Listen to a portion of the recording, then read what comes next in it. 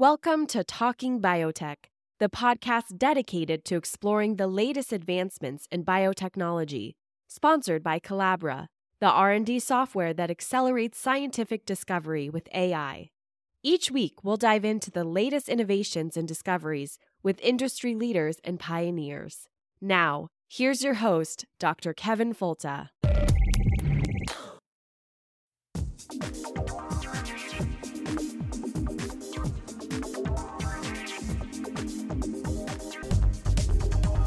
Welcome to the Talking Biotech podcast. It's the weekly podcast about agriculture and medicine with an emphasis on biotechnology and the exciting things it can do for people and our planet.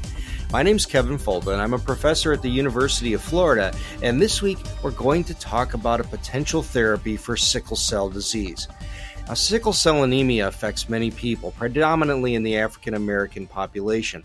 And it's always been a devastating disease that several therapies are available, but nothing perfect. And we'll talk about that today with Dr. Brenda Eustace, and she's the director and head of discovery biology at Vertex Pharmaceuticals in Boston, Massachusetts. Welcome to the podcast, Brenda. Hi, Kevin. Delighted to be here. Hey, really nice to talk to you. Thank you so much for this. I've been in love with this topic since I've read it. Let's start out with the real easy part of this, and maybe the background is how many people are affected by sickle cell anemia? I mean, is it something that's more predominant in the U.S. or all over the world? Where are we with the disease? Yeah, that's a great question. It is predominant in the United States. There are about 95,000 patients in the United States that have sickle cell anemia, or often called sickle cell disease. But really, it's a worldwide problem. And there are millions of patients worldwide, predominantly in sub-Saharan Africa and in India, that have sickle cell disease. And what's the biochemical basis? I think it's a mutation that happens or that you're born with. But why don't you just let's talk about that. How does it happen? Sure. Yeah, it is a genetic mutation. And an interesting story, actually, Linus Pauling was the first one to describe this as a molecular disease. And that was actually on my birthday. It was reported in Science magazine, the journal, in 1949. So 70 years ago, he described what the functional cause of sickle cell disease was. Of course, he didn't know what genes were at the time. Subsequently, we learned that it is a mutation in a gene that's expressed solely in red blood cells. It's part of the hemoglobin gene complex. Hemoglobin is obviously the protein that carries oxygen in your red blood cells through your bloodstream. And sickle cell disease is caused by a mutation in one of the components of hemoglobin. It's called beta globin. And this mutation causes the tetramer, which is 4 units of hemoglobin, to form improperly. And instead of being a nice 4-person molecule, it actually forms these polymers that form long chains within the red blood cells. Those long chains cause the red blood cell to change its shape from a nice round shape to one that looks like a sickle, like what farmers use in the field to harvest hay. It's like a kind of like a C shape. And you can imagine anywhere that cells go in your blood that have an abnormal shape don't flow properly. So these patients who have sickle cell disease have problems all over their body wherever blood is found. This causes blockages, which cause a variety of symptoms downstream. And the mutation, though, was under positive selection because it does protect from malaria, if I'm not mistaken. Is that true? That's exactly right. Yeah, the parasite isn't able to survive in sickled cells. And in fact, patients or people who have one copy of the mutation don't have any symptoms of sickle cell disease, but still can't get infected by this parasite. So it's persisted through all these years. And all this time because of that fact. And maybe another question about the disease itself. Is it something that is a late onset thing, or do kids actually have this? Because I never really, from my understanding, it always seemed like this was something that was associated with aging. Yeah, certainly people who have sickle cell disease have a reduced lifespan, 40 to 50 years. But it does affect children. In fact, there are many stories of babies who, cry out in pain because of the disease. But it certainly persists throughout life. And these patients have, like I said, a variety of symptoms that, primarily result in acute and chronic pain. but also they are at increased risk of strokes and other sorts of organ damage in addition. Yeah, so it's something that really does affect quality of life. And how many people are affected by this? Yeah, in the U.S., there's about 95,000. Wow, so it's a substantial population. And how do you care for this right now based on current therapies? Yeah, I mean, a lot of these patients present with pain in emergency rooms, acute pain, and they're given pain medications. But there is one approved therapy that's used commonly. It's called hydroxyurea. And it works in some patients, but it only works partially. So there really is a need for additional therapies for these patients. That's really strange. I can picture the molecule in my head, but how would hydroxyurea work to resolve a hemoglobin component issue? Yeah, it's a great question. The mechanism of action is a little unclear. We do know that hydroxyurea does cause elevation of fetal hemoglobin in some patients, and I'm sure we'll talk about that as mechanism of action. But it does also have some anti-inflammatory activities that probably contribute to its activity. And so you said the magic word there with fetal hemoglobin. So in a really big general way, what's the approach that Vertex Pharmaceuticals has devised to solve the problem? So we have been working with a partner called CRISPR Therapeutics. It's another company located in Cambridge, Massachusetts here. And what we're trying to do is discover and develop therapeutics that use gene editing, and in particular, CRISPR-Cas9 gene editing. So what we are doing is an ex vivo gene editing approach to come up with a one-time functional cure for sickle cell patients. This is really cool. And so we're going to take a brief break here, but I would urge any listeners to stand by because this is something that's revolutionary for this disease and probably a prelude to many others that are associated with hemopoietic misdirection. And we'll talk about all this in just a moment. You're listening to the Talking Biotech podcast. We're speaking with Dr. Brenda Eustace. She's with Vertex Pharmaceuticals and their cure or potential cure for sickle cell disease. We'll be back in just a moment. Saturday! Tune in to the podcast on Saturday, August 17, 2019. It's the 200th episode of the Talking Biotech podcast. Science! One day after Elvis' death day, more guests sharing their solutions for people and the planet. Gene editing to cure animal disease. New therapies for cancer and viral disorders. Next generation crop technologies for sustainable farming. CRISPR-Cas9. Screaming out of the gate with new technologies in the race to feed 10 billion people. High nutrient crops, less resource dependence, fewer pesticides, and more sustainability. Biotechnology. Countering disinformation that generates fear, uncertainty, and doubt. Medicine-leading technology for reaching the industrialized world farmer and the food insecure. Saturday, August 17, 2019. The 200th episode of the Talking Biotech podcast. TalkingBiotechPodcast.com.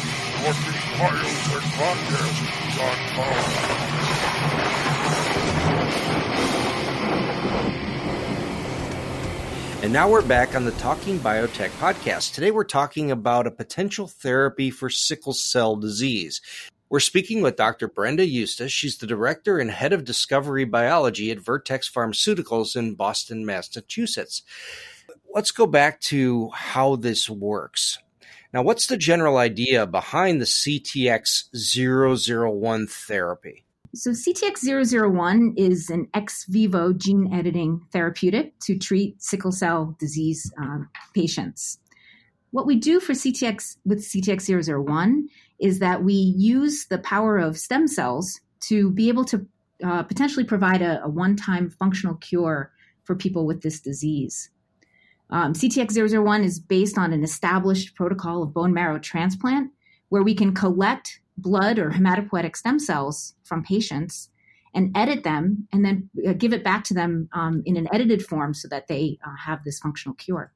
Wow, that's really cool. It's kind of a funny story. When I was a grad student, I gave bone marrow for research about 60 times. Wow, no way. Yeah, they pulled it out of my pelvis about 20 mils at a time whenever they needed it. They said that it was cheaper to get me than it was to get a baboon. Wow. I guess I'm not surprised. No, but let's go back to the process here. So let's drill into this a little bit. So you have an ex vivo series of stem cells, and you do this Cas9 gene editing. So which gene is being edited in that process? Right. So we know a lot about the biology of fetal hemoglobin. So fetal hemoglobin is a form of hemoglobin that's expressed during gestation and slightly after birth, and then it becomes decreased through genetic regulation. And hemoglobin then is the adult form of hemoglobin. So fetal hemoglobin is a naturally occurring gene and protein that everyone has when they're first born.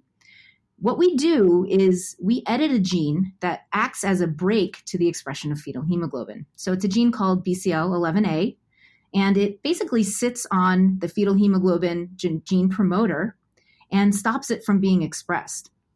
So what we do is we edit the BCL11A gene so that it's no longer expressed in red blood cells or erythroid cells. So it's a specific, precise genetic alteration of the expression of this gene BCL11A, allowing fetal hemoglobin to become re-expressed. And what's really cool about fetal hemoglobin is that it actually can compensate for the mutated sickle hemoglobin and can functionally cure these patients. We know actually that there are people that have what's called hereditary persistence of fetal hemoglobin.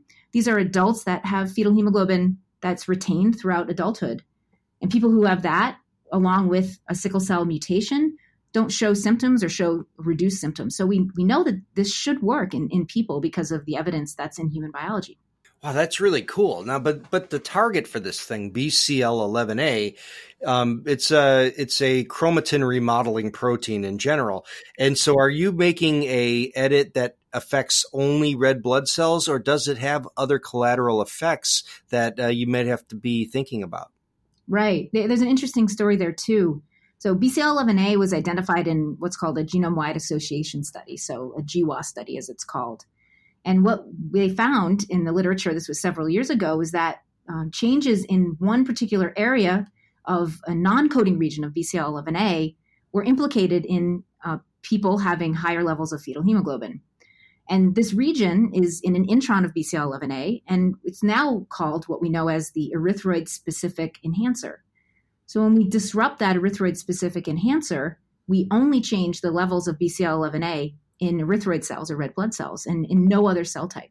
Wow, that's really cool. So you have the specificity, because I know in prepping for today, I started reading about how, BCL11A having all these other roles and potentially in other diseases. And so kind of monkeying with this regulator of chromatin remodeling seemed to maybe have some strange edges, but you just cleared that up for me. But what is different about fetal hemoglobin from regular hemoglobin? Fetal hemoglobin looks a lot like regular hemoglobin. There are very few changes in the protein, but what it allows mothers to do is transfer oxygen more efficiently to the fetus.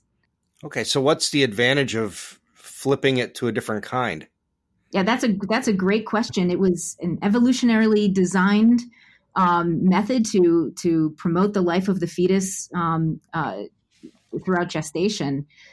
Perhaps it's not necessary now, but in the evolutionary past, it might have been necessary. Well, I mean, for the hemoglobin, I guess for the fetus, there's probably some interesting advantages here and there. But as an adult, why do we bother to make a different one? Right. Yeah, it's a good question. I think it's just a historical evolutionary pathway that was evolved for a particular reason. Perhaps in the early days when fetuses didn't have as much survival advantage. Yeah, I guess that makes sense. Also, if a fetus isn't out running in a savanna either, and maybe doesn't need that upper saturation that we need. But right now, so this idea is it's called myoablation, where you're able to remove or maybe you can explain it. If a patient comes in for this kind of therapy, let's just say this thing works perfectly, how would it work? You take the stem cells out, you do the edit, then you put them back in, but do you have to destroy the bone marrow of the patient with radiation first, or how does that work? Yeah, so it's a process as you described called ablation. So after the cells are edited at a manufacturing site, they're then shipped back to the clinical site, and the patient then has their bone marrow ablated, and we use a chemotherapy to do that. What it does is it makes space in the bone marrow for the edited cells to be infused back in, repopulate the bone marrow, and then produce all of the cell types of the blood going forward. And this is what was a really cool thing, that when you put those cells back in, you can just put them right into the circulatory system and they figure out where to go, right? That's right. They hone right back into the bone marrow. That's so crazy. Like yeah, it's really neat to think about that. And something similar, and maybe another extension of this. So you put the edited cells back into the body, they get into the bone marrow. But one of the drawbacks to this technique in my mind is you have to edit a patient's own bone marrow. Mm-hmm. And so are there any efforts, and I know they've done this with amyloid leukemia, can you use gene editing to remove all the HLA markers to make a generic cell type that can survive immunological surveillance and actually deliver the edited gene that removes the adult hemoglobin, that allows only production of fetal hemoglobin, but do it in a generic cell type that wouldn't require one patient's own cells to have to be edited every time? I think it's theoretically possible, and I know there are other kinds of gene therapies, CRISPR gene therapies, where they're using approaches like CAR T cells, where they're trying to do exactly that. We certainly haven't tried it in this program, but we're excited to be the first to come to patients with this therapy. But certainly there are going to be future developments that we and others will make to improve the uptake and this functional cure for people. That's really wonderful. So right now you're in clinical trials, or where is it now? That's right. We've announced that we've dosed our first patients, a patient in sickle cell disease, and also in a related disease called beta thalassemia. Yeah, that's great. And so this is all really recent stuff, isn't it? That's right. Over the past 6 months or so. Wow. So it's really exciting that that's happening. And when will you be able to evaluate their milestones and how well they're doing?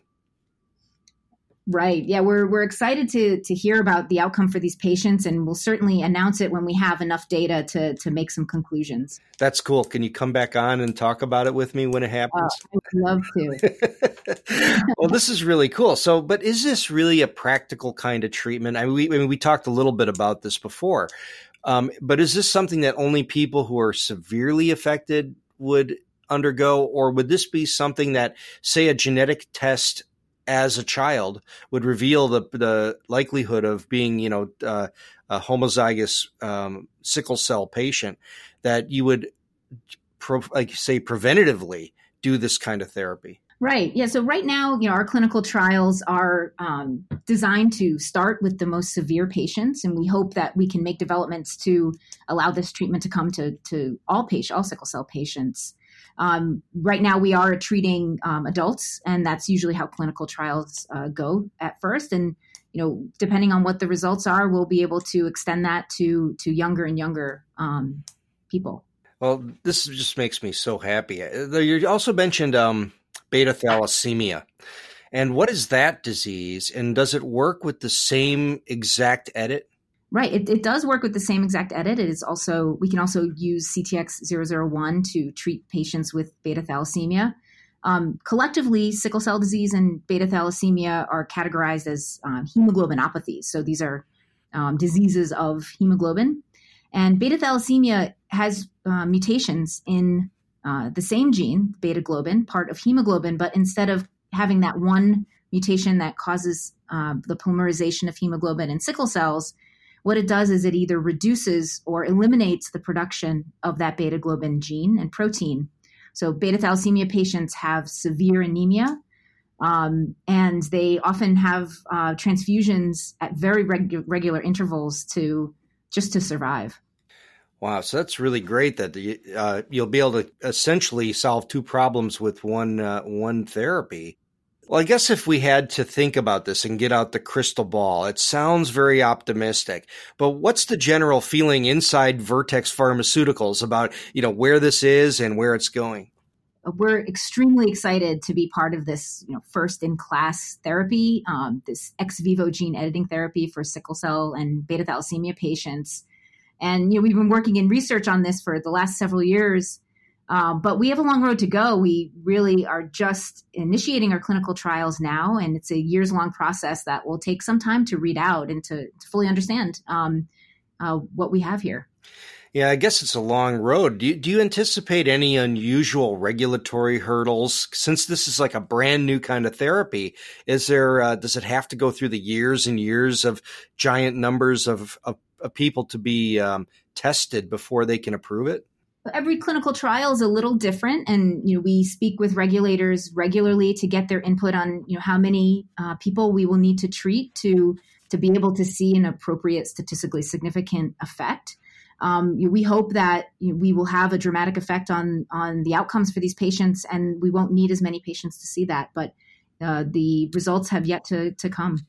Yeah, that sounds wonderful. If people wanted to learn more about Vertex Pharmaceuticals and these exciting therapies, where would they look? I'd go right to the source. You can go to vrtx.com, and all of Vertex Pharmaceuticals' social handles are there, and information about this program and others that we're working on. Okay, and I'll make sure I have a link to the website on our website for the podcast. Well, thank you so much, Dr. Brenda Eustace from Vertex Pharmaceuticals. I really appreciate your time on this, and best wishes to you and the company going forward and really finding an exciting cure for a very horrible disease that too many people suffer from. Thank you, Kevin. It was a real pleasure. And thank you very much for listening to the Talking Biotech podcast. This is episode 199 as we continue our quest to hit 1 million downloads.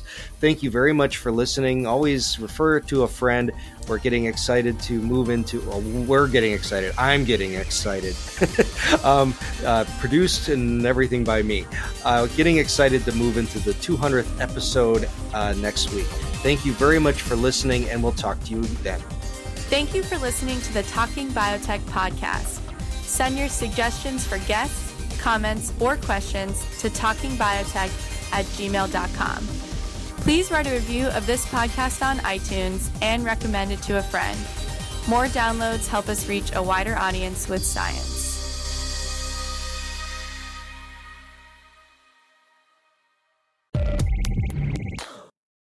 You've been listening to Talking Biotech, sponsored by Collabra, the platform that bridges the gap between siloed research tools. With Collabra's electronic lab notebook, scientists can work together in real time, sharing data and insights with ease. Revolutionize your research collaboration. Sign up for a demo today at collabra.app, collabra.app.